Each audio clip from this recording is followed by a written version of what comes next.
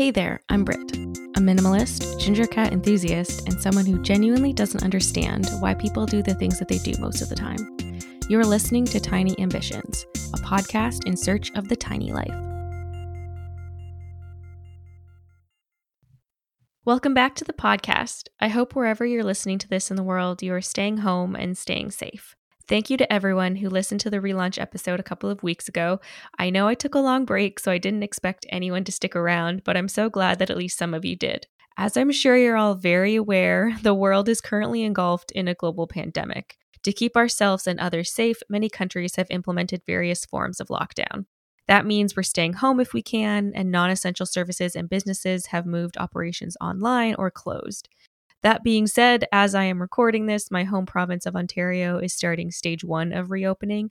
Fingers crossed that that goes well. But what I want to talk about today is an unintended consequence of spending more time at home that I hadn't anticipated. I'm one of the lucky folks out there who has been able to transition to working from home. That means I'm spending a lot more time at home than normal and only leaving the house once a week for groceries and other essentials. I know that going out every 2 weeks is the recommendation, but my fridge is too small to hold that much food at one time. Since we're going out more often than others, we're taking extra precautions like wearing gloves and masks.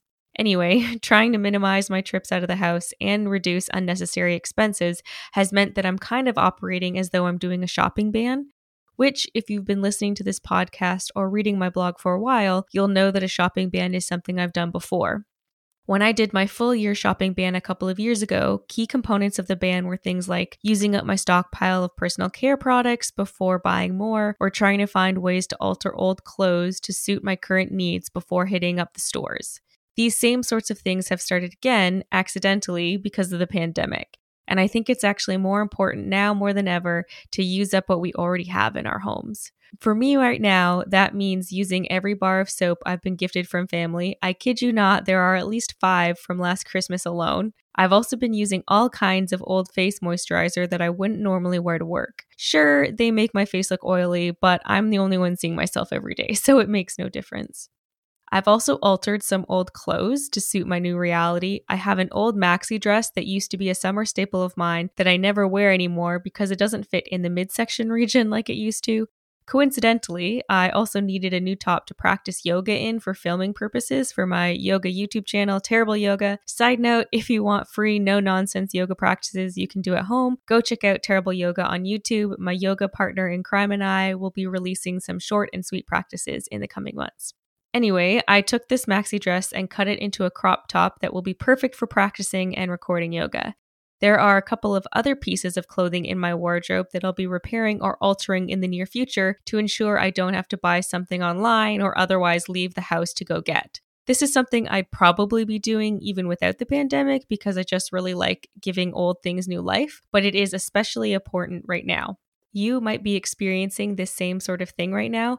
Maybe you're trying out new recipes in the kitchen to use what you've got in your pantry. I've been doing this too, and it's led to some very interesting but tasty meals. Maybe you've been making an effort to finish old bottles of shampoo or lotion that you've never gotten around to using until now. Or maybe you're finally getting around to darning your old socks or patching up old pants that you normally would have just donated or tossed. Either way, now is definitely the time to use up what you have. Using up what you've already got in your house means you won't have to leave the house as often, will save yourself a bit of money from having to restock as often, and reduce pressure on the postal system if you'd normally buy certain things online. And on the repurposing side of things, turning something old into something new is always better for the environment than buying a brand new product. It might seem small and inconsequential to focus on using up what you already have right now or finding new ways to use old things, and there are plenty of more important things you might have on your plate right now. But if you're able to do so, try to use what you've already got in your house. I know that this process has been another new learning experience for me that has reminded me of how much I love being thrifty and crafty and making do with what I have. It's kind of like a fun game to see how I can make use of what I already have in my home. And if there's anything we could use a little more of right now, it's a little lighthearted fun. That's it for this episode of the Tiny Ambitions podcast. If you've happened across this podcast on the big wide internet, welcome. And if you like what you've heard so far, I'd love it if you would leave me a review on iTunes. Shout out to Lisa, who left me a 5-star review and some kind words on my relaunch episode. It honestly made my day. If you want to connect with me between episodes, you can follow me on Instagram. My handle is @tinyambitions. You can also email me with all your questions or thoughts about living a tiny life at tinyambitionsblog@gmail.com. I'd love to hear from you on how you're using up what you've already got at home. Thanks for listening, and until next time, keep living that tiny life.